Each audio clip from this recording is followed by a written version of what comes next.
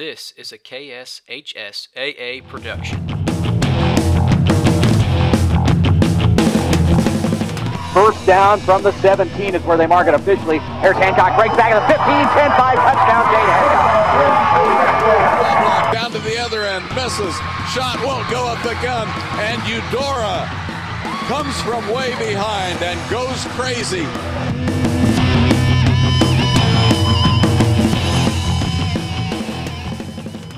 Welcome to the 19th episode of the KSHSAA podcast. I am Jeremy Holiday. Glad to have you with me today.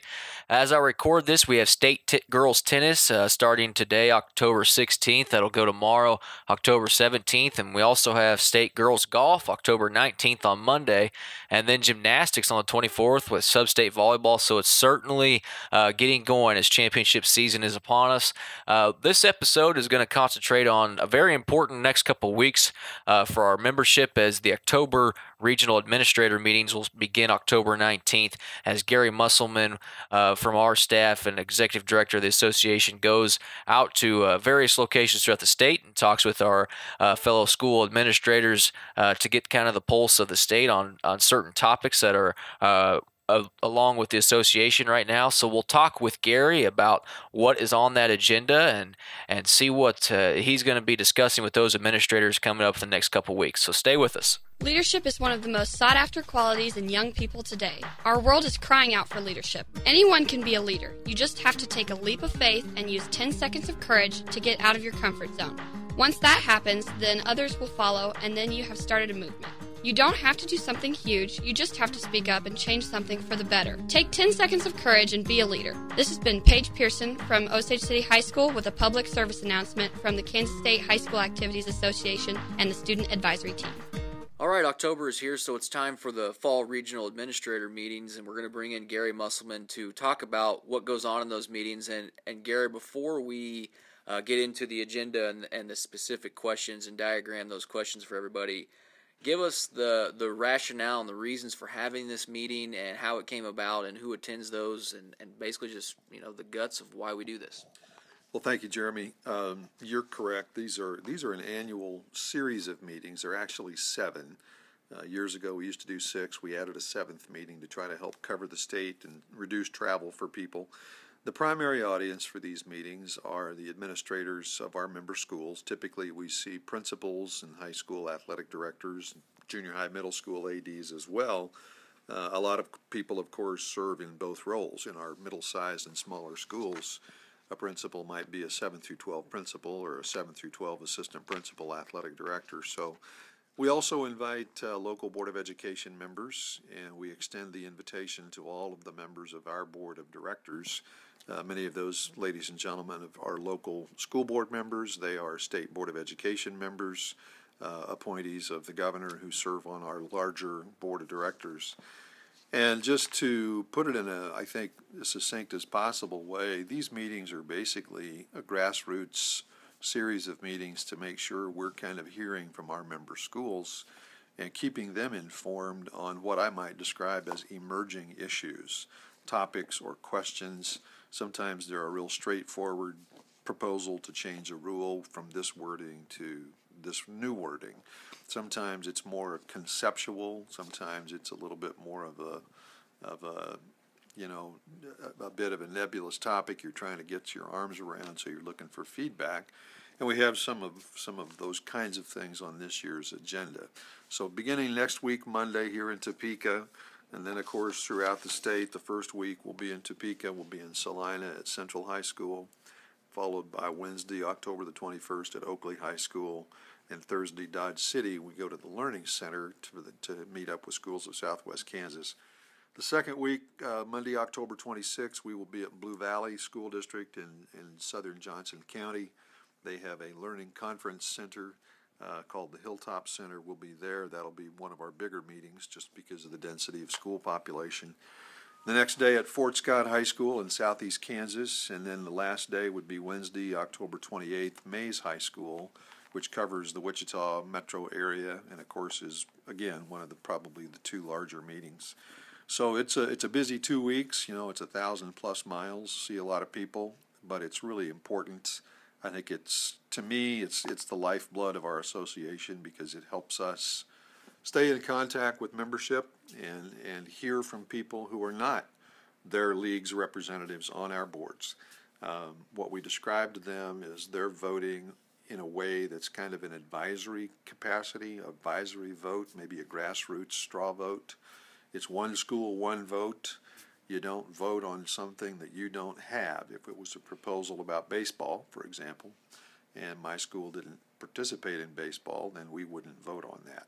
So we try to disaggregate these votes, break them down by school sizes, classification, specific to sports or certain activities, and it helps our boards formulate a pretty good picture going forward as they get serious about, are we going to make a change in a policy? Are we going to change rules? Are we going to change something major like a bylaw? Those things that are within our ability to control what changes are made. Well, if we get into the questions for this year, there's only 6 topics to discuss with everybody in attendance. If last year we had, I think, 13 or 14 questions, so not near as much on the agenda, but no less important for sure. I think the first 2 questions, and we'll just start with number 1, allude to what you talked about. It's more of a kind of a barometer of what do our schools really feel in this certain area, and that's homeschooling.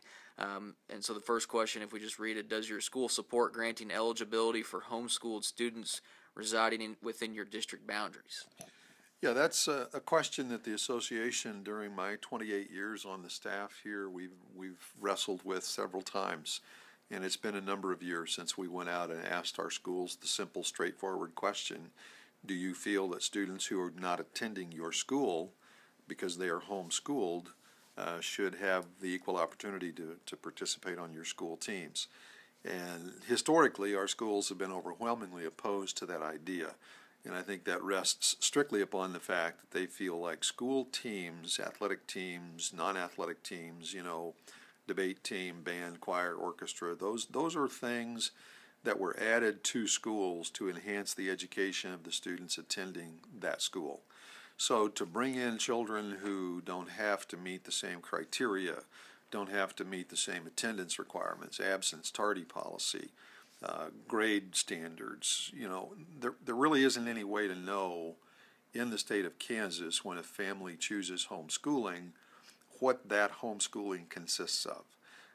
It's legal to homeschool in Kansas. It's required that you should register with the State Department of Education, and many do, and others perhaps do not. There's really no way to know because there's no enforcement if anybody doesn't. But if you do register as a homeschool, then again, there's no follow-up with you to determine what are you teaching, how are you teaching it, and who's doing the teaching. So I think in that regard, our schools, who are all accredited schools, staffed by professional people who've earned credentials and spent their life and their college, money and time to earn a teaching credential, an administrative certificate, those are things that they feel like if you want the same privileges and opportunities, you should meet the same requirements and standards. And again, I think knowing that legislation was introduced last year in the Kansas legislature, it passed the Senate, it happens to be in the Kansas House of Education Committee right now.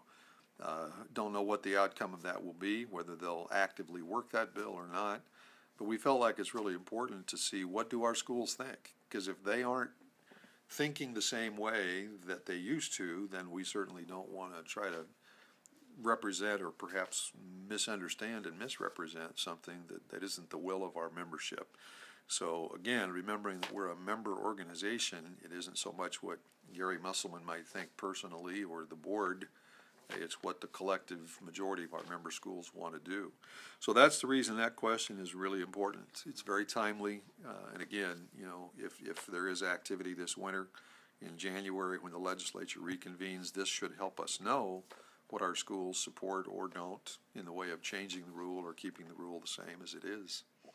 So we'll basically just ask them yes or no about homeschool students residing and participating in their district boundaries, and then if they do, what should be the requirements for homeschools to pass in Kansas.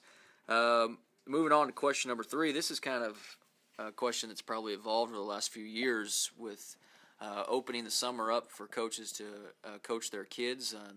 It's kind of, we hear things back and forth about it's too much or too little, but now it's kind of asking about 1 week team camps.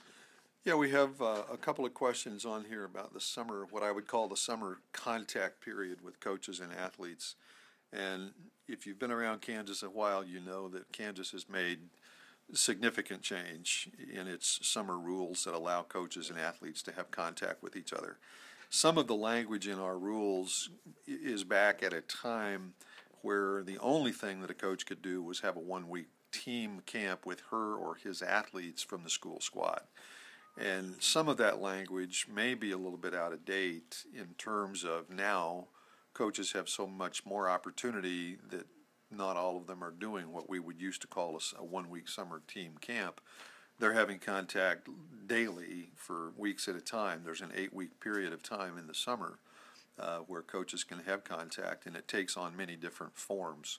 So just as a staff, as you know, we've talked about, is there a way we can simplify the verbiage in the rules and just try to make it a little bit more easily understood, if we could say it perhaps a little differently. Now the other question 4 that you alluded to, is much more of a philosophical question, because I think the pendulum has swung from people being concerned Kansas doesn't have enough opportunity to now many people, a growing number of people, certainly parents and I think more and more students, but now a growing number of coaches who are saying this is too much. This is too much time, too much contact, 8 weeks in the summer. The self-inflicted pressure I feel to keep up with every other coach in neighbor community or my league schools, if I don't work as hard as the other guy or spend as much time as the other person, and perceptions are everything. And I think coaches are seriously facing some realities that burnout is very real. Overuse is very real. The incidence of injury for kids for overuse in all sports is statistically significant, and it's a concern. And I think a lot of coaches are also hearing from young people, or perhaps looking at declining numbers of participation in high school football. In the country, we're down 9,600 athletes. That's not a huge number, but it's a point that's worth noticing. And if kids are choosing to not participate because they feel the time demands are too great, even during the summer, I think a lot of our people feel like it's time to ask the question, do we need to still allow contact in the summer, but perhaps have a shorter window of contact? And so that's what this question asks. It simply reads, given the growing concerns for overuse injuries, the expense, the time demands for students and coaches, should the number of contact days for coaches to work with athletes in the summer be reduced? We don't say to what. We're just asking philosophically, should it be reduced? And right now it's 8 weeks, and then there's 2 weeks of continued contact with groups of not more than 3, and then there's 2 more weeks of weights and conditioning. And literally, a young person or a coach's summer could be consumed completely. And then it's ready to start next year, next fall again, and nobody's had rest, nobody's had recovery. Mentally, physically, if you're starting a year worn down, you're probably not in good shape to start the year. So, you know, we need to find if there's a desire to have a different rule, more of a happy medium. Not too much, not too little, but what would be a happy medium. So that's why we're out there, and we're going to talk about that. Do you anticipate, and I don't mean to put you on the spot, but questions like this could vary from, and this is why you do it 7 different locations. This is, you kind of get a barometer for each section of the state on that type of question. Yeah, you do. I think geography, I think school size has something to do with that as well. I think the concerns you hear, the lifestyle of students and their families. You know, some children are still very much a part of a family's, maybe a family farming operation, and they're needed. They're needed to help with farm work. They're needed to help in the family business, whether it's farming or not. Some families take vacations, some don't. Some kids are very involved with 4-H and county fairs, and some kids are not. So, you know, it's very difficult to have the perfect rule for everybody's situation, because Kansas is so diverse in its population, in its economic basis, in its geographic factors. If you're a young person who lives close to your school, that's different than living 25 miles away, and Dad wants me working on the farm, and yet Coach wants me at the weight room every morning at the crack of dawn and doing conditioning and weights. And by the time I get back home, it's now mid-morning, and Dad's mad because I'm not out on that tractor getting that ground worked. So, there's a lot of variables. I think also there are kids in our state who this provides a structured, supervised way for them to be held accountable in the summer, to not know that they're out getting in trouble, running the streets, being unsupervised. So there's both sides of this. And again, that's why you're always looking to try to find what would be a reasonable middle ground to let you do some things. Last year, I think the proof in the pudding is, we ask these questions at region meetings, and those lead to substantive changes. Things do change. Last year we changed a school bus use rule for kids to be allowed to ride school buses to summer camps. That came about through these meetings. This year we have rules in place we didn't have last year about a player who's ejected from a ball game is going to take a required mandatory sportsmanship class online before he or she's reinstated for eligibility. That came about as a result of these meetings. I can go on and on. We've added a lot of health and safety rules this year, requiring concussion education, not just recommending it, but requiring it for kids, for coaches, for the administrators of these events, requiring heat and hydration education to prevent heat illness injury. Again, direct result of these meetings. So, I think anyone that feels like this is just sort of an exercise in futility really doesn't understand. To me, this is the very heart and soul of how schools participate in governing their organization. And it isn't just, as some people might think on the outside, that the staff decides this or Gary Musselman decides this and makes the rules. Not at all. So, they're valuable meetings, and of course the biggest issue of all that may or may not, it's not really an up or down vote on a rule change yet. We're not at that point. It has to do with classifications. As you're aware, and many people are aware, because these are things we share on our website and in minutes with our schools, we have a 13-person committee that has met twice studying the structure of our classifications in Kansas. And again, there's no preconceived notion that something is broken, something's terribly wrong, we've got to fix this, we've got to change this. But there's no set notion that we shouldn't change.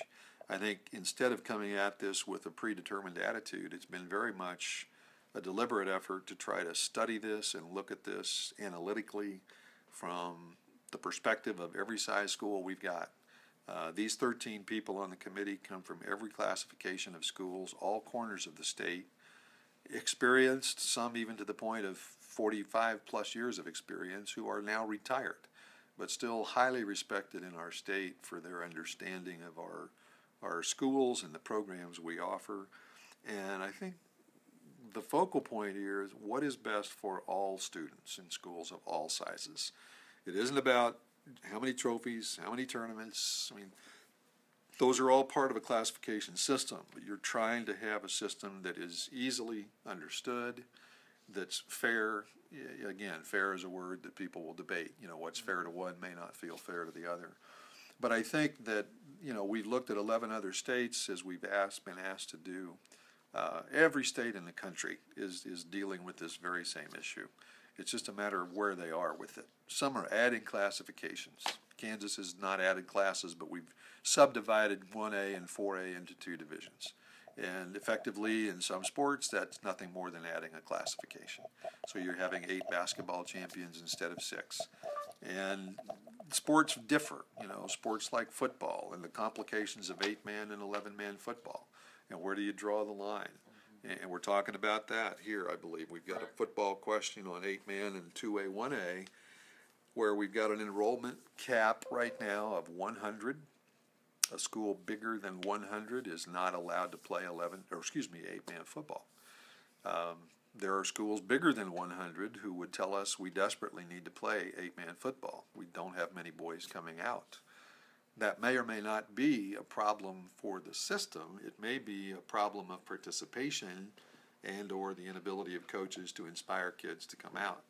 because we have the other. We have schools that are under 100 who play up in 11-man football and wouldn't think of ever doing anything different. But a lot of it has to do with enrollment trends and demographics, small rural schools continuing to get smaller and fewer in number. So to the point this year we have 5 or 6 schools that have told us beginning next school year, the 2-year cycle we just scheduled, they'll play 6-player football. It won't be part of 8-man.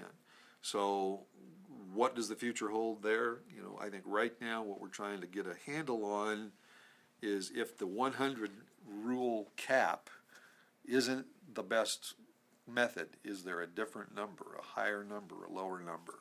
Or should there not be a number and let schools simply choose and lock themselves in for 2 years? But again, with the reason there is a number is because people felt like they were being taken advantage of. In the days before there was a 100 cap, schools with 30 and 40 football players choosing to play 8-man football were nominating others who couldn't really opt to do anything different. And that didn't seem fair. And this association is always asked to create more fairness. So what did we do? The schools voted in place a 100 limit rule. So now we have it, and it isn't perfect. It doesn't make everybody's situation easy. Because if you're a school on that bubble of 8-man, 11-man, you have issues of how to reconfigure your field. That can be expensive if you've got to move goalposts or if you've got to remark fields. I talked with a school last week who will be playing 8-man football the next 2 years, but their junior high has numbers to play 11-man. So literally the same school needs both kinds of fields, and of course they just have the one. So there are real economic implications to this, and of course traveling and scheduling people.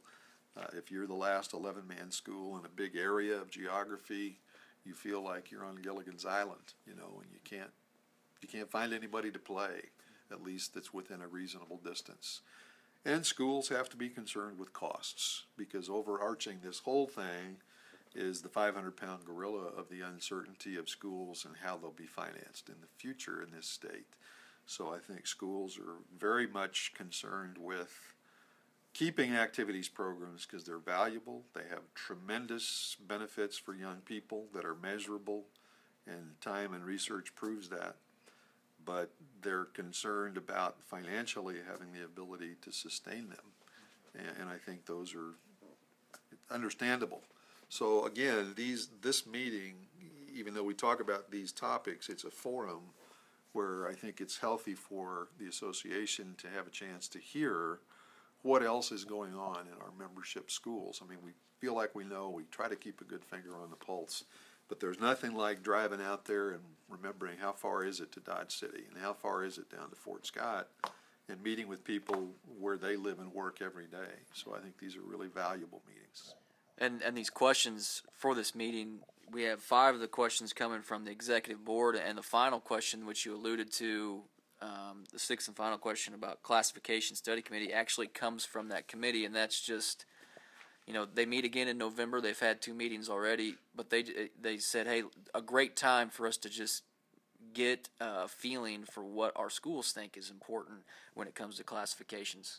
Exactly right. And as you said correctly, there'll be a survey that the schools will be asked to respond to and return to the committee members. At each one of the 7 meetings, there will be at least one member of the study committee on classification. They'll give a report, and they'll provide a survey, a quick survey, just a 1-question survey asking our schools to put in priority order what factors they think are really the most important factors when you classify schools. Is it the number of schools that are in each classification?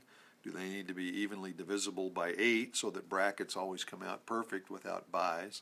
Is it the number of classifications in total that we have, 6, 5, 7? Historically, you know, back in the days, Kansas has gone from 2 classes to currently our 6 classes. We've not really changed classifications since 1979.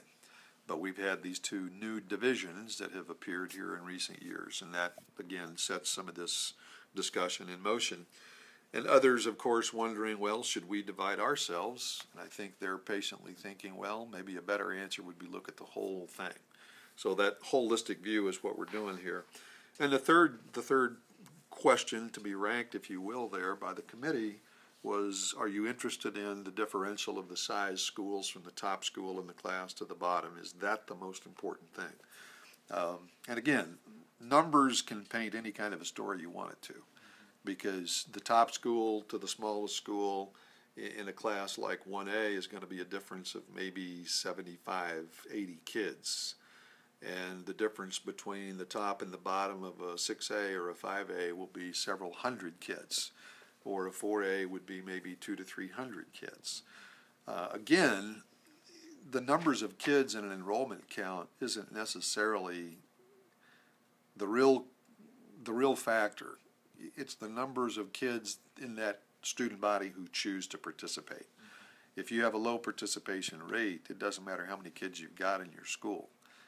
The fact that you've got lots and lots of kids, if they don't come out and don't participate and they're just walking the halls, you're faced with some real challenges. So, through the years, people who think we've not looked at this, and other states, we brought other states in, listened to their proposals of what they do, and looked at it for ourselves.